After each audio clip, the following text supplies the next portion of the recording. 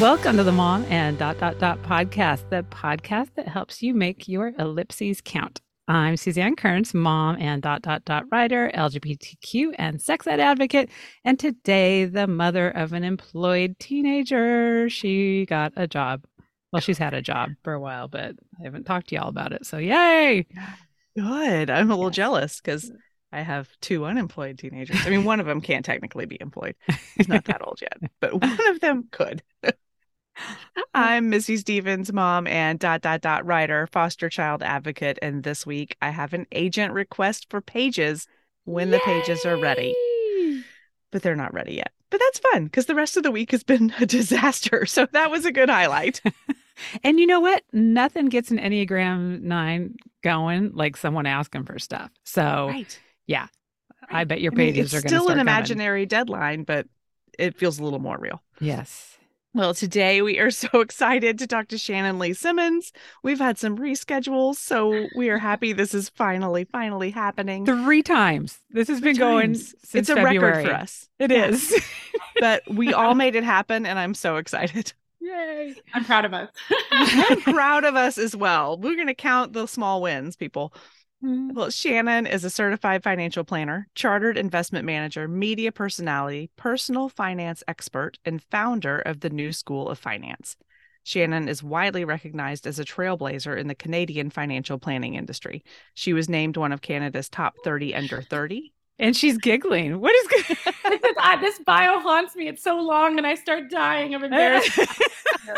People I don't know always where it do on the internet, but I die. I die every time. We got it. Just like close your eyes and cover your ears for a minute. Oh my God, we're leaving this in. I love this. Totally. But I don't remember where I was, so I'm gonna back up. Okay, you're right, Justin. Here she is. She was named one of Canada's top 30 under 30, the notable award for Best in Finance and New School of Finance. She won the 2016 Wealth Professional Award for Digital Innovation. She is a regular financial expert in the media and has a monthly column for Globe and Mail, and is a personal finance columnist for CBC's On the Money and Metro Morning. She's awesome. Welcome. You're amazing. You suck in that intro. You don't go. No, you got to tell me where that is. Somewhere it lurks still. It's somewhere out there in the zygote. So I don't know where it is. I try to find it. No, you cannot hide from your awesomeness. I'm sorry. No. We're gonna make you face it on a Friday. Well, right. Thank you. But okay. Well, since we got a glimpse of you through your bio, even though you were hiding behind your hands, can you fill in any gaps that we may have missed there, or talk about any big decisions? We're going to be talking a lot about decisions today that led you to where you are today. I mean, since that bio from a while, like it's all true. But I've had kids since then. So I'm a mom of 2 boys. One's almost 4, and one just turned 6. That's exciting. And I got 3 books under my belt now, which is very exciting. And I'm almost 40. So that's very different than the top 30 under 30 call out from that bio. Yes. In a few years. That's why I'm like, this bio, oh my God, it haunts me. But yeah, it's still fun. But yeah, pushing 40 and like, yeah, two kiddos under my belt since then. So that's very exciting. Oh my gosh. Awesome. Well, when we were getting to know you and prepping for the show, we really were touched about your story that the pandemic convinced you were not able to write your latest book, which is No Regret Decisions, Making Good Life Choices During Difficult Times. We just need to have every page tattooed on our foreheads. But then you had an aha moment that caused you to make a decision to just go ahead and move forward and write it. So can you talk about that a little bit? Yeah, it was such a dark time for me. So my youngest guy was only 6 months, and my oldest one was 2. So it was pretty intense. And that is intense. Time of year is tax season, right? So I was running a financial planning firm and a tax prep firm. March and April are bananas to begin with. Yeah. And because I do all this media stuff, like all these programs were launching, and I was doing like 7 interviews a day trying to help everybody, and my clients were getting laid off, and I was trying to like tap dance through it. And then I had signed this book deal the day the schools closed. Oh. And I remember all of us talking on the phone, and we're like, well, I'll see you in 2 weeks. Anyways, ridiculous now. At the time, we thought it was a 2-week closure. Yeah. And then as things obviously progressed and things got chaotic and wild, in addition to also like everybody else's collective trauma about like, what the heck is going on? This is terrifying. So I was just like, something's got to give. Like something has to give. I can't do it all. And one of the things that I now know, but I didn't at the time, was that because I was in panic mode, like panicking. When we're in panic mode, we make these like black and white choices, right? So I was like, well, I'll be a good mom or choose a book. So it's like, if I do the book, I'm a terrible mother. And if I write the book, and if I give the book up, then I can be there for my kids. So like, those are my options, period, full stop, because I couldn't access that other part of you that can get out of panic mode for a sec. I quit. I had so many emails to my agent at like 3 a.m. for I did you send them all? She's still she's still my agent though. And then it was actually through a couple of moments where I was like, no, this is going to be okay. And one of the big ones, the one I talked about in the book, I had just written this email to my agent being like, I can't do this. Like, I'm out. And I had this like temporary moment of like relief from just sending the email and being like, it's one less thing I need to think about. And then, even in crisis, I still had to like feed my kids. I still had to like go upstairs, get ready to bath, and like calm stories and go to bed. So like, no matter what, even though in the back of my brain, it's like freaking out, I'm still like doing bath time and all this stuff. And like Matt and my husband's around, and like, it's a very calm family moment. And we're trying to keep things chill for the kids so that they're not picking up on what's actually going on. Like we wait till post bedtime to melt down.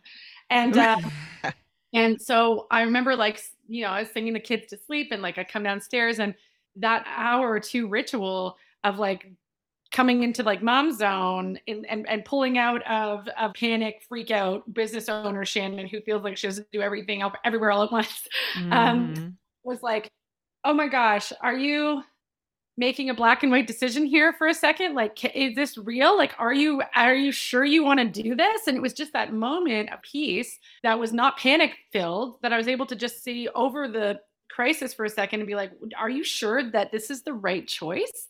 And I was so grateful for that, because then I frantically wrote my agent again, bless her, being like, I'm not sure I mean that. Like, give me time. Like, I think I can do this. So anyways, it was very frantic, but it really brought me to that moment of clarity. That doesn't mean that the next day I didn't feel like I was in crisis still, but it really showed me that those moments of non-crisis where you can elevate up out of it for 1 second, where you feel like safe and hopeful at the same time, can just be enough to break the cycle that you're in, to say like, wait, am I sure I'm not making a panic decision here? Am I quite sure? Right. Just to like start to like reassess and make sure that you're kind of doing the work to have a no regret decision essentially on the other side. Yes. And we really love the idea of this decision crisis playbook. And so, but before we dive into that, can you define what a decision crisis? I think you kind of leading into it with what you're going on, but what does that really mean? A decision crisis?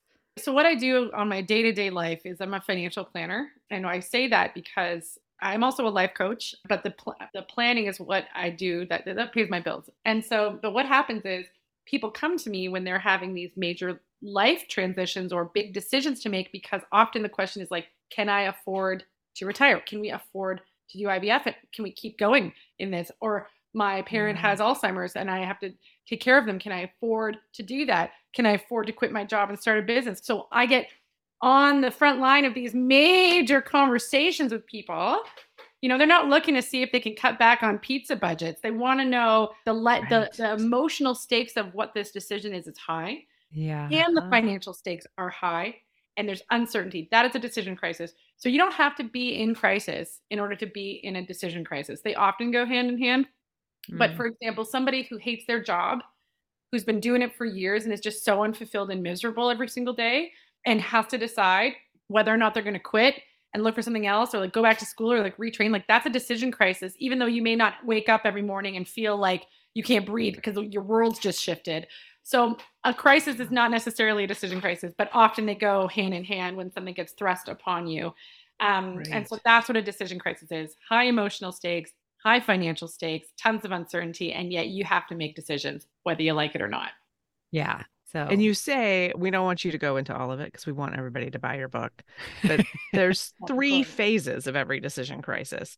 Yeah. So without giving away, I can give it away. I'll give some away. I think it's a good book and people should read it anyway. So Okay, so the first part is like making sure you're not making a panic-based or reaction-based decision. So for someone who's just been thrust into a decision crisis, like partner says, I want a divorce. Like, okay, your life looks different tomorrow. You know, like, you know what I mean? Like, you didn't ask for that and it happened to you, or like a critical illness or something big like that. So that is really easy to understand how you don't want to be making a decision in panic mode, right? Black and white choices. If you're a person who maybe isn't in crisis, but you've got major decisions with high stakes that you're dealing with, you want to make sure in the same zone that you're not making a sort of panic based, or if you don't feel panic, a reactionary, like a decision that you'll regret later on because you're reacting to something, because you didn't think it through necessarily, or because you just want to stop thinking about it. I have a lot of people who are circling around and around on something, and they just want that to be over. So they just like, fine, I don't care. And they just make a decision. And that is what I would consider a panic decision, because you're so exhausted that you're not actually making the best methodical decision for yourself. You just want the spiraling to end. And so that I would also say is part of that, the decision fatigue. Okay. I mean, that spoke right to me. I think I've made a number of panic decisions in my life. And that's okay. If everything works out, then who cares? Right? Right. So this book is a love letter to someone who's worried it won't work out. And to people who have made decisions that they look back on and say, yikes, that didn't work out. And I blame myself. The whole reason I wrote this book is because, I've been doing this for 15 years. I'm on the front line of financial planning, and you see some life, right? Like you see things play out. Yeah. Right. You see things not play out well. And I really started to notice in the last 5 years, as we age and as the stakes of life are getting high and life is scary, things on the global world are tense, right?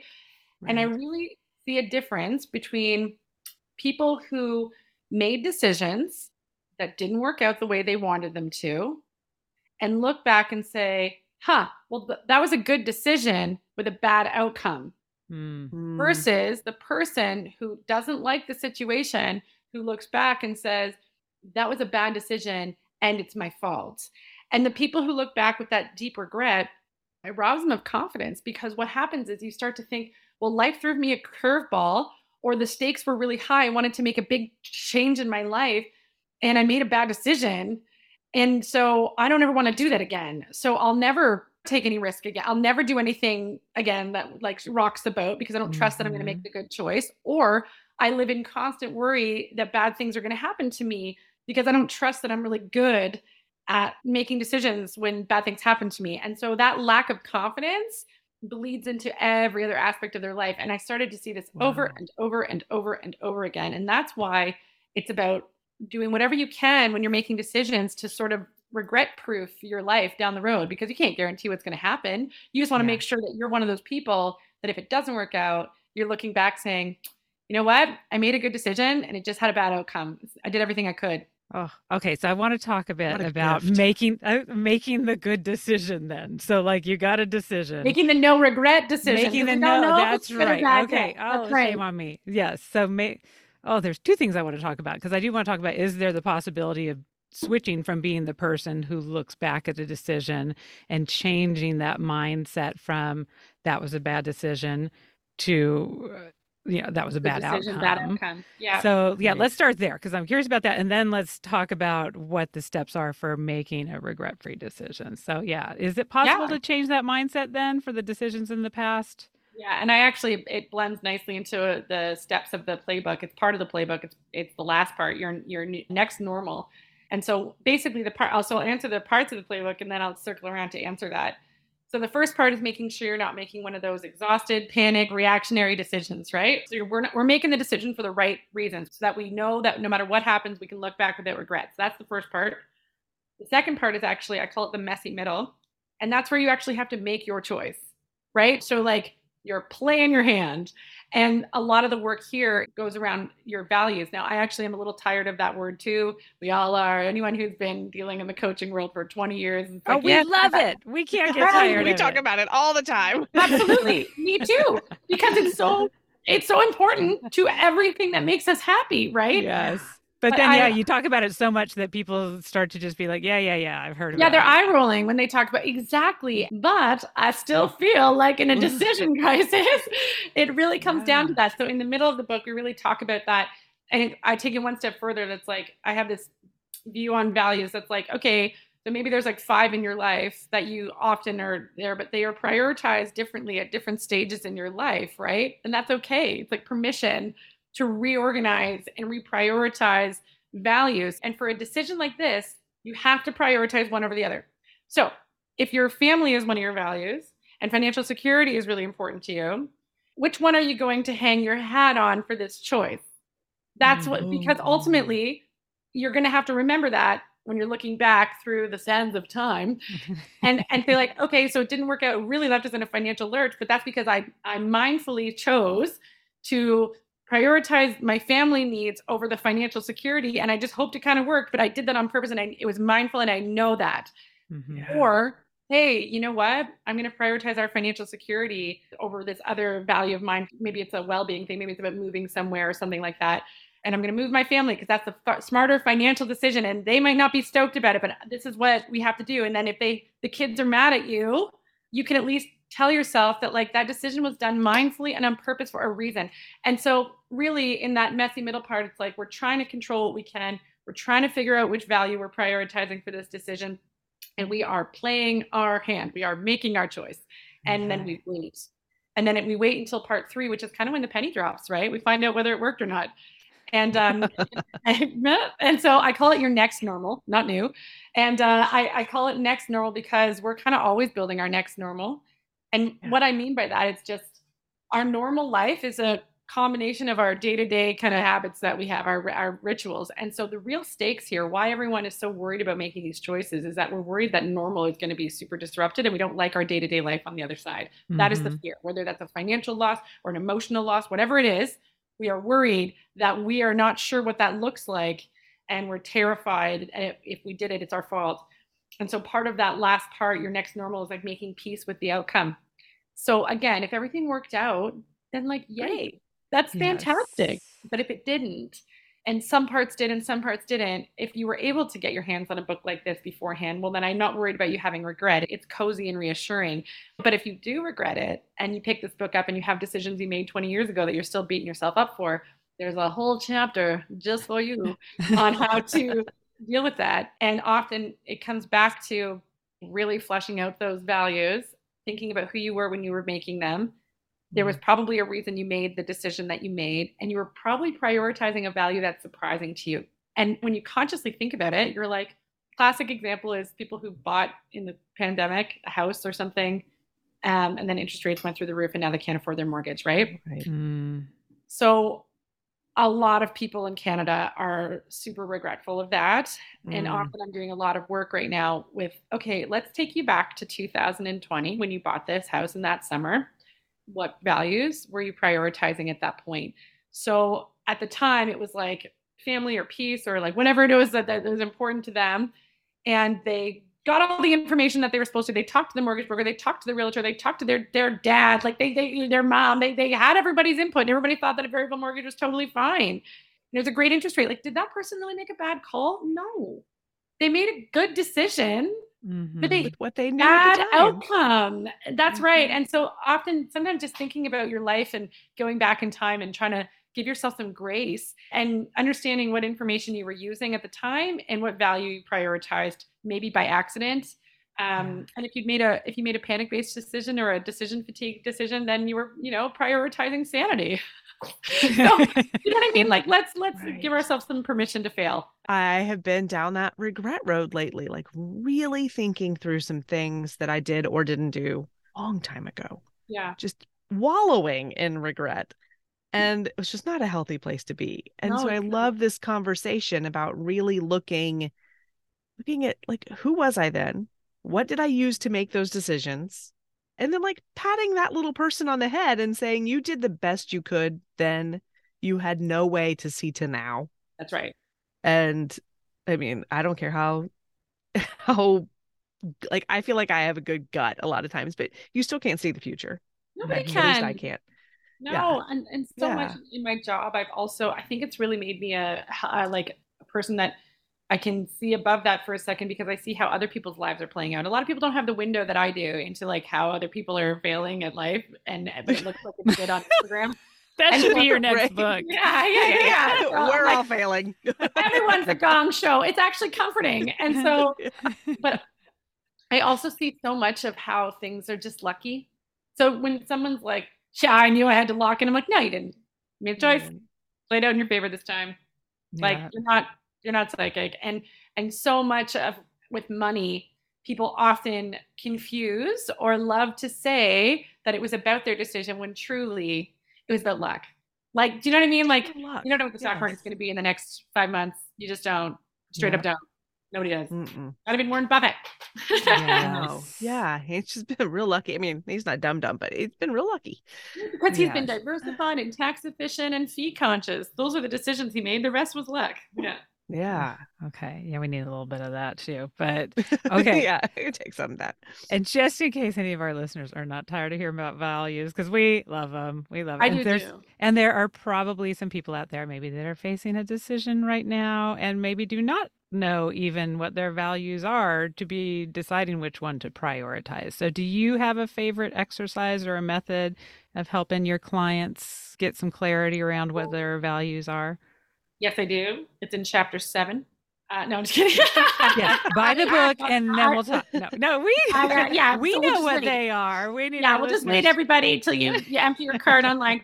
So the best thing, and I've been doing this for years, and it's also, it comes from my financial planning background. So I whenever I did my coaching certification, we always talk about like manifesting the positive stuff. We don't really go to worst case scenario. It's a lot about forward thinking and like future self and like best self and all that. In the money world, like queen of constraints over here, right? And so a lot of times damage control and time and money constraints are the reality of a decision that has to be faced as well, right? Because we can think about all the things so the cows come home that we want with our values, but at the end of the day, like, you know, if I want to buy a yacht tomorrow, that could be a top value for me. Like, can't do it. And so what I like to do is, you know, obviously I do the typical coaching thing where I'm like, here's a bunch of words that could be different values for different people, like highlight the ones that speak to you. Okay, so I usually get someone to do 5 to 10, maybe 5 is my ideal for that time in their life. That doesn't mean that these other ones weren't a part of you before, but what are the main 5 right now? Yeah. And then what I'll do is have them like rank it for this specific decision, really talking about like for this decision, not the ones you make tomorrow, not the ones you make like 3 months from now, like for this choice. What's the decision you're going to hang your hat on so that future you is going to look back and be like, you did it good. You did good, no matter what. And if that's not enough to really like hone it in, often we'll start, I talk about this in the book too, putting these things that I call like pivot points and guardrails in, which is about time and money and the constraints, because sometimes constraints, whether you like it or not, can prioritize your values for you. Because there has to be a reality to a situation. I think that's what's I mean, this sounds a little bit biased, but this is what's good about this book, because there's a lot of the coaching stuff, but really also grounded in reality, right? About what is actually doable for you, what's manageable, and where is it scary? Where does it get to the point where it's wildly unsafe to keep going financially or like that kind of thing? Because that can happen to people, right? When they're in crisis or when there's a decision crisis, money can, we all have a weird relationship with it. Yeah. Oh, I know. I'm sorry. I'm taking notes. I'm absorbing for a second. But I'm thinking about a lot of our listeners and about ourselves. A lot of what we do is help moms consider, like, are you going to go back to work? And if you are, what is that going to look like? Or are you going to change jobs because what you're doing is not working now? But we have our friend KJ Dall'Antonia likes to say, just because you can do that job doesn't mean that you should do that job. And you talk about that a little bit. Like, how do you apply decision making when looking for a new job? And how do you not get sucked into the like, oh, I could do that. I could do that. Every job posting I see, I'm like, well, that might be great. But they're not all necessarily great. No, and that's really interesting. So I think it's a combination of things. And I think that's really where I would put those pivot points and guardrails in. If you're kind of like, do I go back to work? Do I not go back to work? Do I switch jobs? Do I not switch jobs? Is to figure out like, okay, my ideal scenario here is to take another 3 years off work, let's say. Okay, like I want to be home for another 3 years. That's the goal. That's the deciding values I'd like to hang my hat on here. looking back in time. Okay. Even if things end up a little bit like financially fried, I want to look back and be like, yeah, I'd do it again. And so, okay, great. We know that. But then the pivot points and the guardrails, I think, are what come in to protect you from regretting that decision, even if you were upholding those values, right? So what that is a pivot point is like, at what point do you and your family have to really switch your lifestyle to accommodate this plan A, right? So I would say, for example, okay, let's look at the full 3 years. We take 3 years off, we calculate, we forecast it, blah, blah, blah, blah. And it's like, okay, that means like no family vacations, like extracurriculars are kind of off the table for the older kid. There's no domestic help at any, like there's none of that. Very, like, you've got to live on a shoestring here for the next 3 years. Are you okay with that? That's the 3 years. And then it's like, oh, I don't know. And then it's like, okay, well, let's take like 2 years. Well, 2 years, you can like bring back, maybe you have a cleaning service that comes in once a month to like take the load off a little bit. And your kid can go back into hockey. So the time is less, but it's an easier time. Like it's a lighter time because there's a little bit more money. Oh, that sounds nice. And 2 years seems good. And then it's like, okay, and then 1 year off would be blah, blah, blah, blah, blah, blah, blah, blah. And obviously the financial aspect would make it a lot nicer, but then it's less time. So 1 year, 2 year, 3 year, these are all pivot points. We're still off. Our life just has to change and shift depending on which route we choose along the way. And mapping those out at the beginning of the decision really makes you feel in control when you hit one, right? Like you really feel like you see it coming and you really agree to what is happening, like to choose those different things. And a guardrail would be like, let's say that we mapped it all out, and to do the 3 years was not just living on a shoestring. It was like, I don't know that you're going to be able to pay your rent, like, or your mortgage. Like, do you know what I mean? Like it's so unsustainably tight that it's like, I think it's miserable. Like, sure, you get like, it's 3 years, but it might be miserable 3 years, And so maybe mom is like, I don't want that. That's not the goal, is to be miserable and off for 3 years. So it's like, okay, that's a guardrail then. So we're not going to go 3 years. And then we kind of move the dial in between. And so someone who's sitting, I would say the same for applying for jobs too, because often it comes down to salary and like what number I would work for and like what am I giving up? So the pivot points are really about mindfully negotiating with yourself. What are you willing to give up for this financially and time-wise and values? It's where they all kind of intermingle along that plan. And I've really found that mapping them out ahead of time gives this clarity of like what you are absolutely willing to accept and what you're absolutely not willing to accept.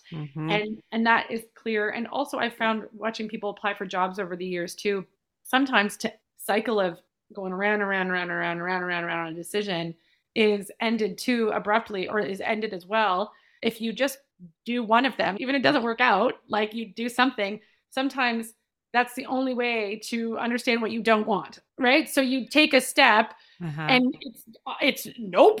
Like, this is not good. not a thing I want. But like, I don't know that there is a way sometimes to know that until you just wade into the deep end. And then you're like, wow, I don't like this pool.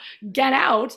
And then if you've gone through this motion of the no regret decision playbook, then even if you get out of the pool, you can look back and be like, I'm glad I went swimming. Like, I don't have to regret it. I don't have to be like, why did I ever go in? You're like, I fully understand why I did this and I don't regret it. And now I just have to like find another pool. So I feel like mapping it out ahead of time is just like, it doesn't change the outcome. It doesn't guarantee you're going to like it. It just makes you okay with the disappointment you might be scared to feel.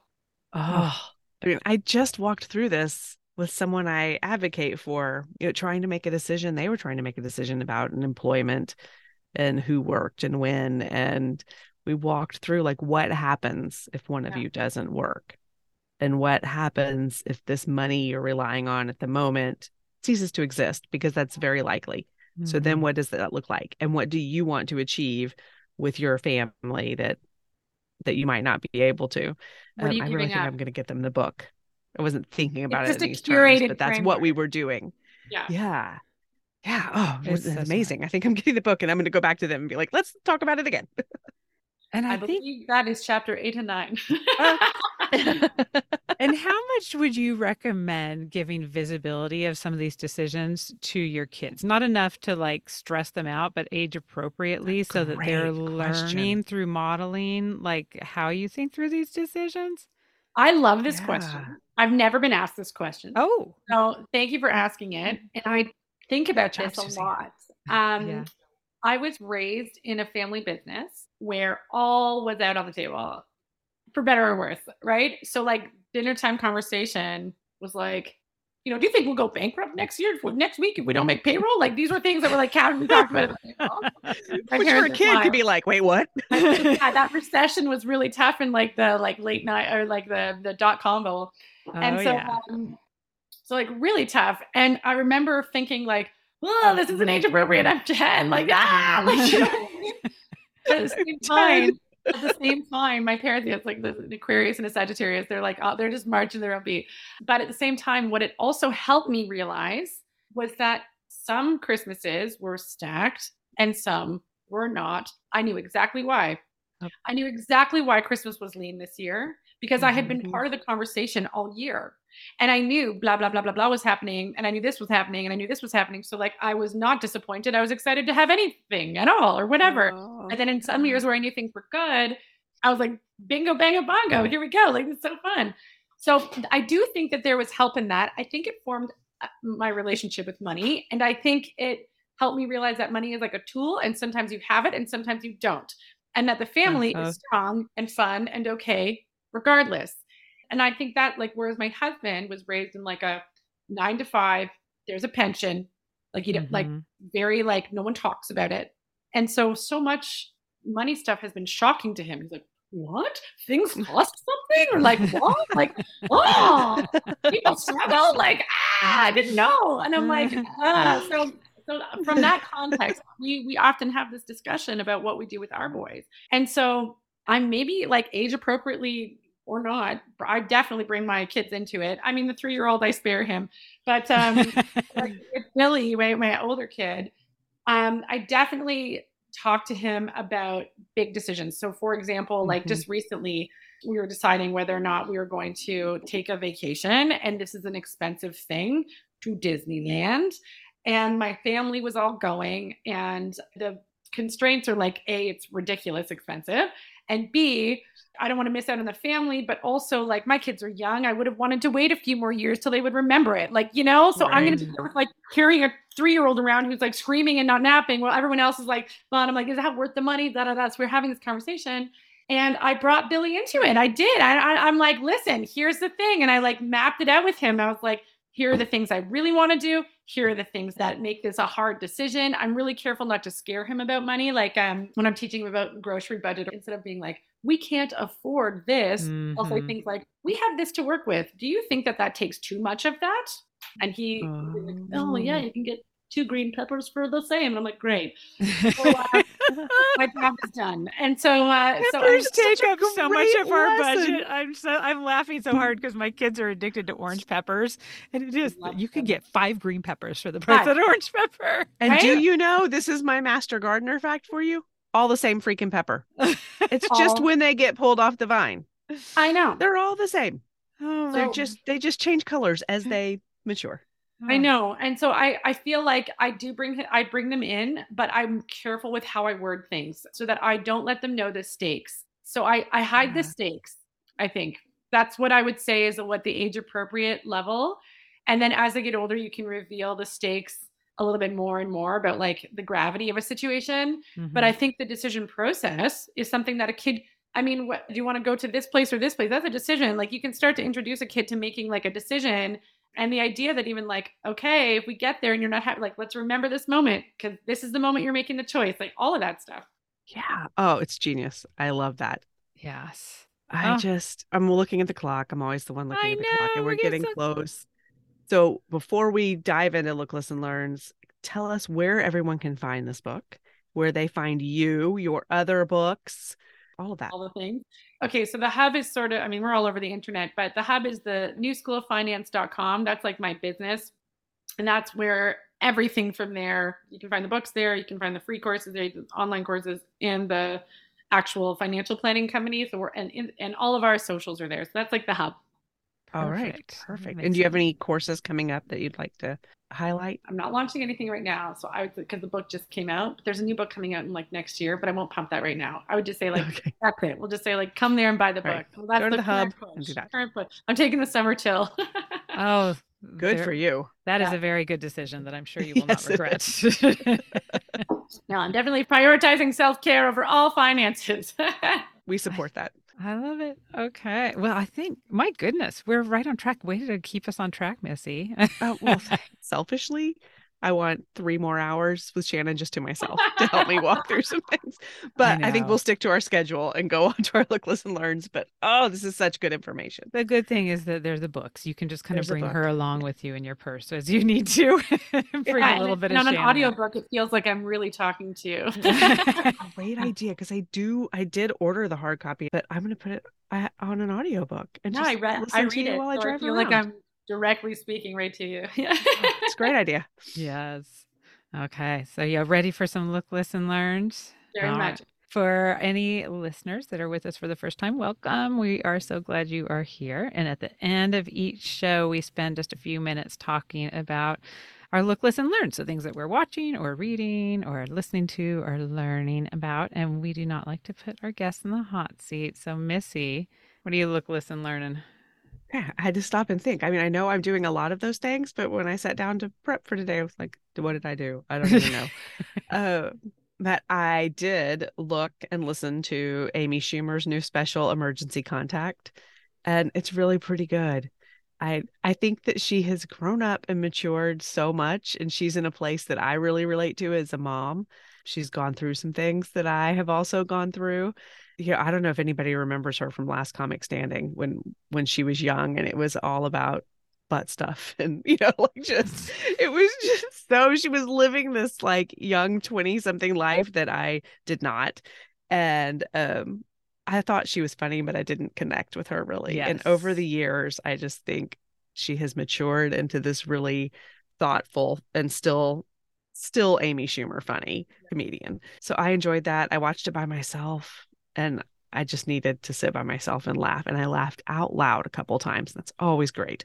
So I do recommend that one. And she has the cutest little pink dress on for the show. She looked adorable. And I was like, that's inspirational. You look adorable.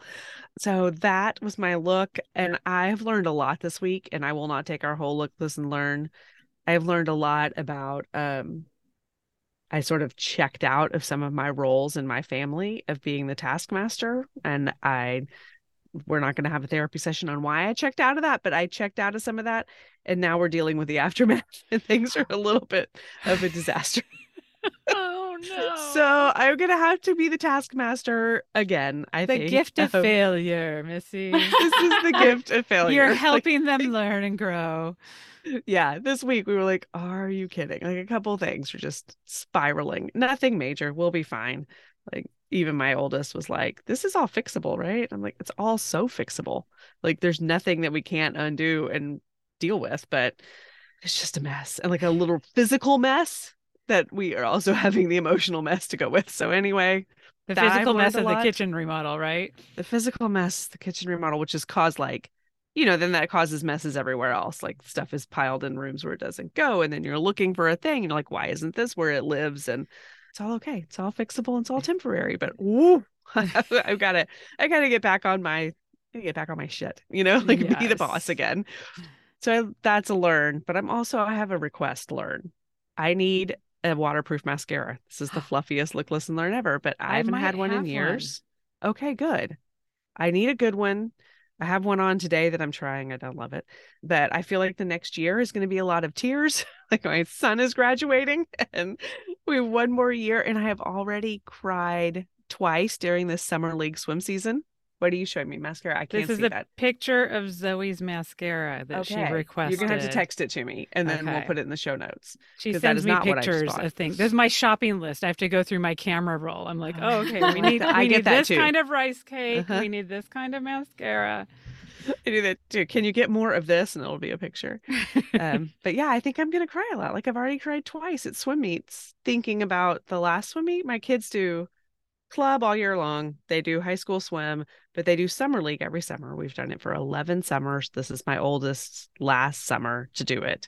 And so I just keep looking at the last and I'm like, it's ridiculous. So I'm going to need some waterproof mascara for the next year. And I'm going to get yours. And if anybody else has one they want me to try, send them. I'm going to try them all. Oh, you're making me feel so heartless. I don't think I've cried yet. It's coming, then it's going to be big. Like maybe you need something like watch Steel Magnolias or something to make you cry. I know. Oh my God. What if it all comes out like at the drop off? Oh yeah, you got to hold that together until you walk away. I'm picturing, was that Ben Stiller crying really hard in There's Something About Mary, where he just does like the worst ugly cry walking away? That's going to be me after a drop off at college. Yeah, if you save it all up, like it's going to be an explosion. So start poking yourself in the eye now to get some stuff out. Oh, I think I did. Oh, what about you, Shannon? What are you up to this week? Oh my gosh.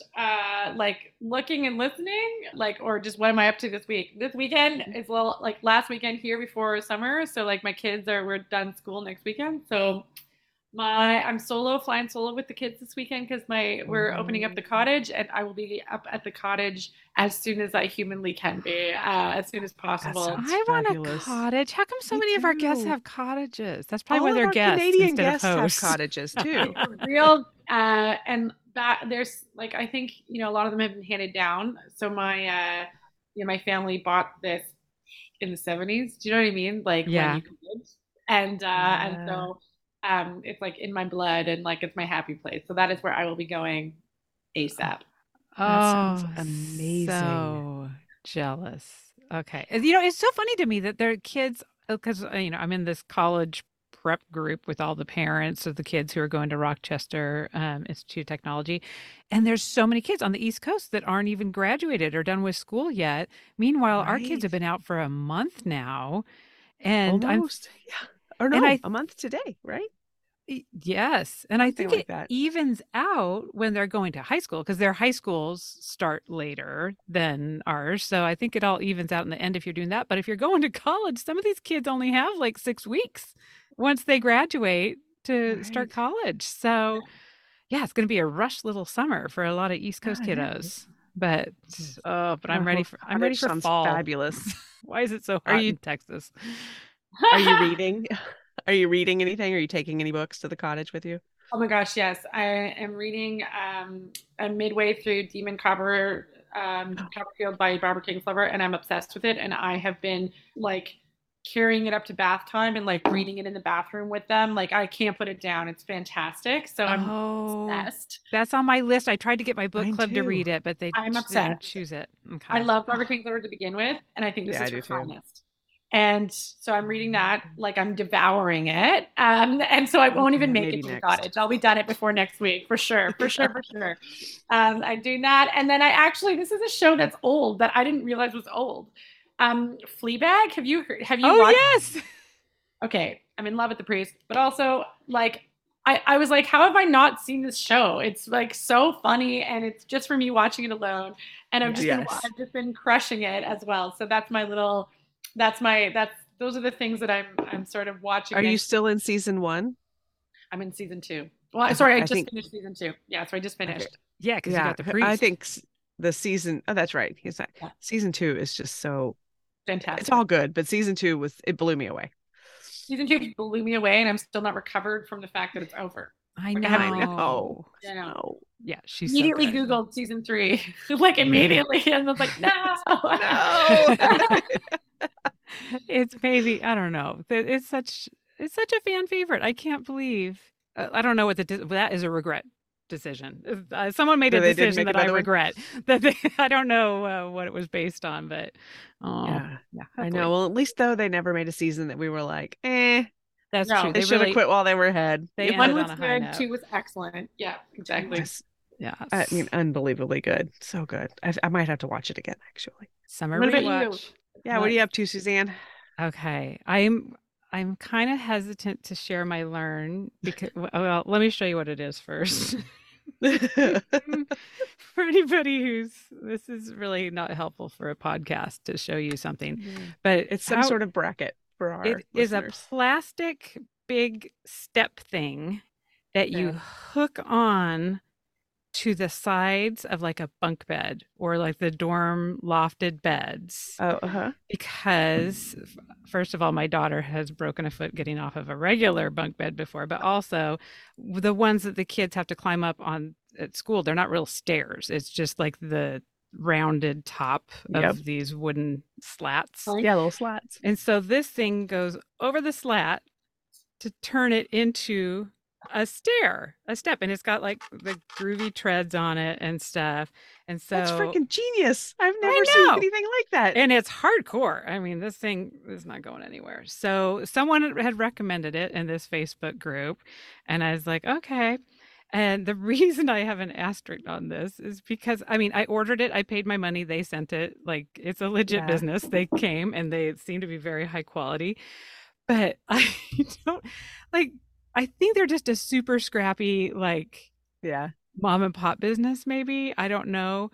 But their website gives no indication. It's just like one page, buy it. That's it. Like, not a, what about us? And here's our this story. This is the thing we do. Yeah, or not like, this is why this is my passion project or whatever. And I was like, okay. I guess they figure you want this thing, they make this thing. They're probably the only ones. You get this thing. And you do get this thing. But then I sent them a note because I was like, oh, I do this podcast. I'd love to do this as my Look, Listen, Learn. And it happened, the address came from a woman's name. And so I was like, oh, maybe she's a mom. We could kind of share her story, like supporting moms or whatever. And then so I sent an email to Mary, but I got an email back from Craig, who's giving you all, oh, shoot. Oh, I wrote it down and now I can't find it. Lucky 7. Lucky 7. Yes. Lucky 7 is the code, and you can get 7% off. Just also another thing that makes me be like, what? Awesome. I know 7%. I don't even I love know. It. So they might be stealing your credit card number. I don't know, but you get the steps. You get the steps. The steps are real. The steps are real. The steps are real. I mean, it came from like a home address, the box that came. Yeah. But then I looked up this guy's name, and he has another business, which again, you go to their webpage and they sell like ice cream parfait cups. But there's no way to order it, or there's no like it's just one page. It's so bizarre. It's a mystery to me, y'all. I think maybe this is what we need our listeners do to help me figure out like what's the deal, the story with this behind this business. But I'm just gonna assume that they are just a scrappy mom and pop, don't have time for your fancy links and about me page, and just take your steps and shut up, lady, and get your 7% off. So when I went to college, my parents bought me this Container Store stepladder, very nice, because I was on the top bunk as well, and they were like, we don't want you climbing down the side and slipping off in the middle of the night. When they said when you're really tired, I bet their subtext was when you're drunk. And so I got this step ladder. It's black Container Store ladder. I still have it. We use it all the time. It lives in the entry hall closet in our house. I'm literally about to, as soon as I get done here, I have to go get on it to get something.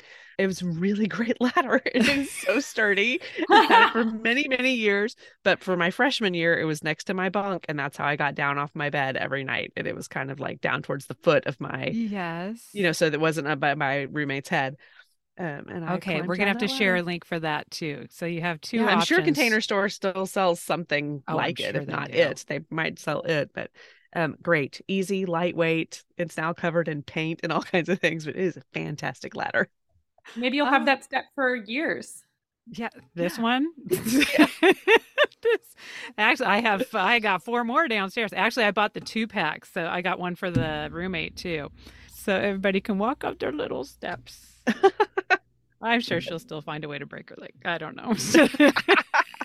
But anyway, loftsteps.com if y'all want to dive into the mystery. Gosh, we'll share that all in the group. Yeah, that's and get your 7% off. And I don't know, make some good decisions about what to spend all that money on. And let's see, I am listening to Rich Roll, who, Missy, you're going to love this. You've got me into, what is it? The brain stuff. Neuroplasticity. Love it. So I am listening to episode 533. There's a part 2 of episode 666. Do your genuflex or whatever. Sorry. I don't like that. I don't like that. And he's interviewing neuroscientist Andrew Huberman about changing your brain through behavior. I'm using it for my book club. Who the last several books, this is my fancy book club. No offense to my other book club, but this is the one where everything is super literary and everything. But they had said when they started the book club, like it doesn't always have to be a book. So it could be a podcast episode. It could be an article. It could be a whatever. So I'm veering them. I think I'm officially going to get kicked out of the group after this because they were just like, what we're doing, what's neuroplasticity? And I was like, there's little assignments and I'm going to make everybody do gratitude practice stuff. And so yeah, I'm officially will be kicked out of my book club after, but it doesn't meet for like 2 months because we're doing a little summer break. I was like, 8 weeks is a perfect amount of time to develop a new habit, a gratitude practice. So we will see. There's probably going to be about 15 women who listen to this podcast on it'll be August 9th. They'll just like listen to it and be like, oh yeah, that could have been interesting. But but I'm really impressed. Oh, well, I'm going to listen to it as well. I wanted to find one with ladies. I wanted to celebrate the women, and these two, they don't super bro out, but just by nature of two dudes, I'm like, I'm seeing it through a different lens maybe than some other people, but it's super science. It's not like, sometimes you listen to these podcasts with guys and they're like, oh, well, I really get into the zone and I work for 8 hours straight. And you're like, yeah, because your wife is taking care of the kids and, ordering groceries and stuff. But they were very much focused on the science, not in because I'm a man in the patriarchy, I can do things that I'm allowed to work for 8 hours straight and so. Yeah, exactly. So I thought it was I have listened to most of it just to make sure that it was okay before I made all these people listen to it. It's like 2.5 hours long, this episode, so it's no joke. But I thought you would like it, Missy, so I wanted to bring it up, make sure that you have put it on my list for when I have 2.5 hours. I just wrote it down or too. I'll just take me 5 days to listen to it. Yeah, exactly. And then there's a part 2 I haven't even got to yet. So yes. But oh my gosh, this was, the past several episodes we've recorded have just been like the most perfect timing. It's like even though we've been scheduling this since February. Maybe that's what happened. Yes. This is when it does feel like now. The universe is sending us what we need when we need it. Yes. Like, we're going to freeze everything. Don't talk now. Yes, exactly. And so I'm glad that you dropped into our universe in this particular time. And hopefully Thank you so much. Yeah. And everybody go get the book, help make some decisions. And I think even more than helping make decisions is helping get over the past decisions. I think that's just what speaks to me. I got to quit beating myself up about that stuff. Yeah. So even if you're all made your decisions and you feel like, I got everything going in place, I bet there's some things that you are weighing down your mind about thinking about decisions you've made in the past. And this is a really great way of thinking through that in a really positive way. Not a toxic positive way, but in a realistic, no, give yourself some grace way. So absolutely. Love it. So, well, enjoy your summer, Shannon. Have Thank so you. much fun. You as well. Good luck to the kids going off to school, which is so exciting. And it is eventually, so exciting. I hope you don't cry all summer. Yeah, I'm probably gonna. But thank you so much for having me. This was wonderful. Thank you. Have a great day. Bye-bye. Bye. Thank you so much for joining us for the Mom and ... podcast. We hope you enjoyed today's show, and if you know someone else who could benefit from the episode, please be sure and share it with them. And while we're begging, please subscribe and rate us wherever it is you listen to podcasts. You can find links to all the things we discussed today in our show notes or over at our website, momandpodcast.com, with the A-N-D spelled out. In between shows, find us over at the socials, including our private Mom and Community Facebook group. The links to that group and all of our socials can be found at momandpodcast.com. Thank you so much for your support. We appreciate you more than you know. Now go out there and make your ellipses count.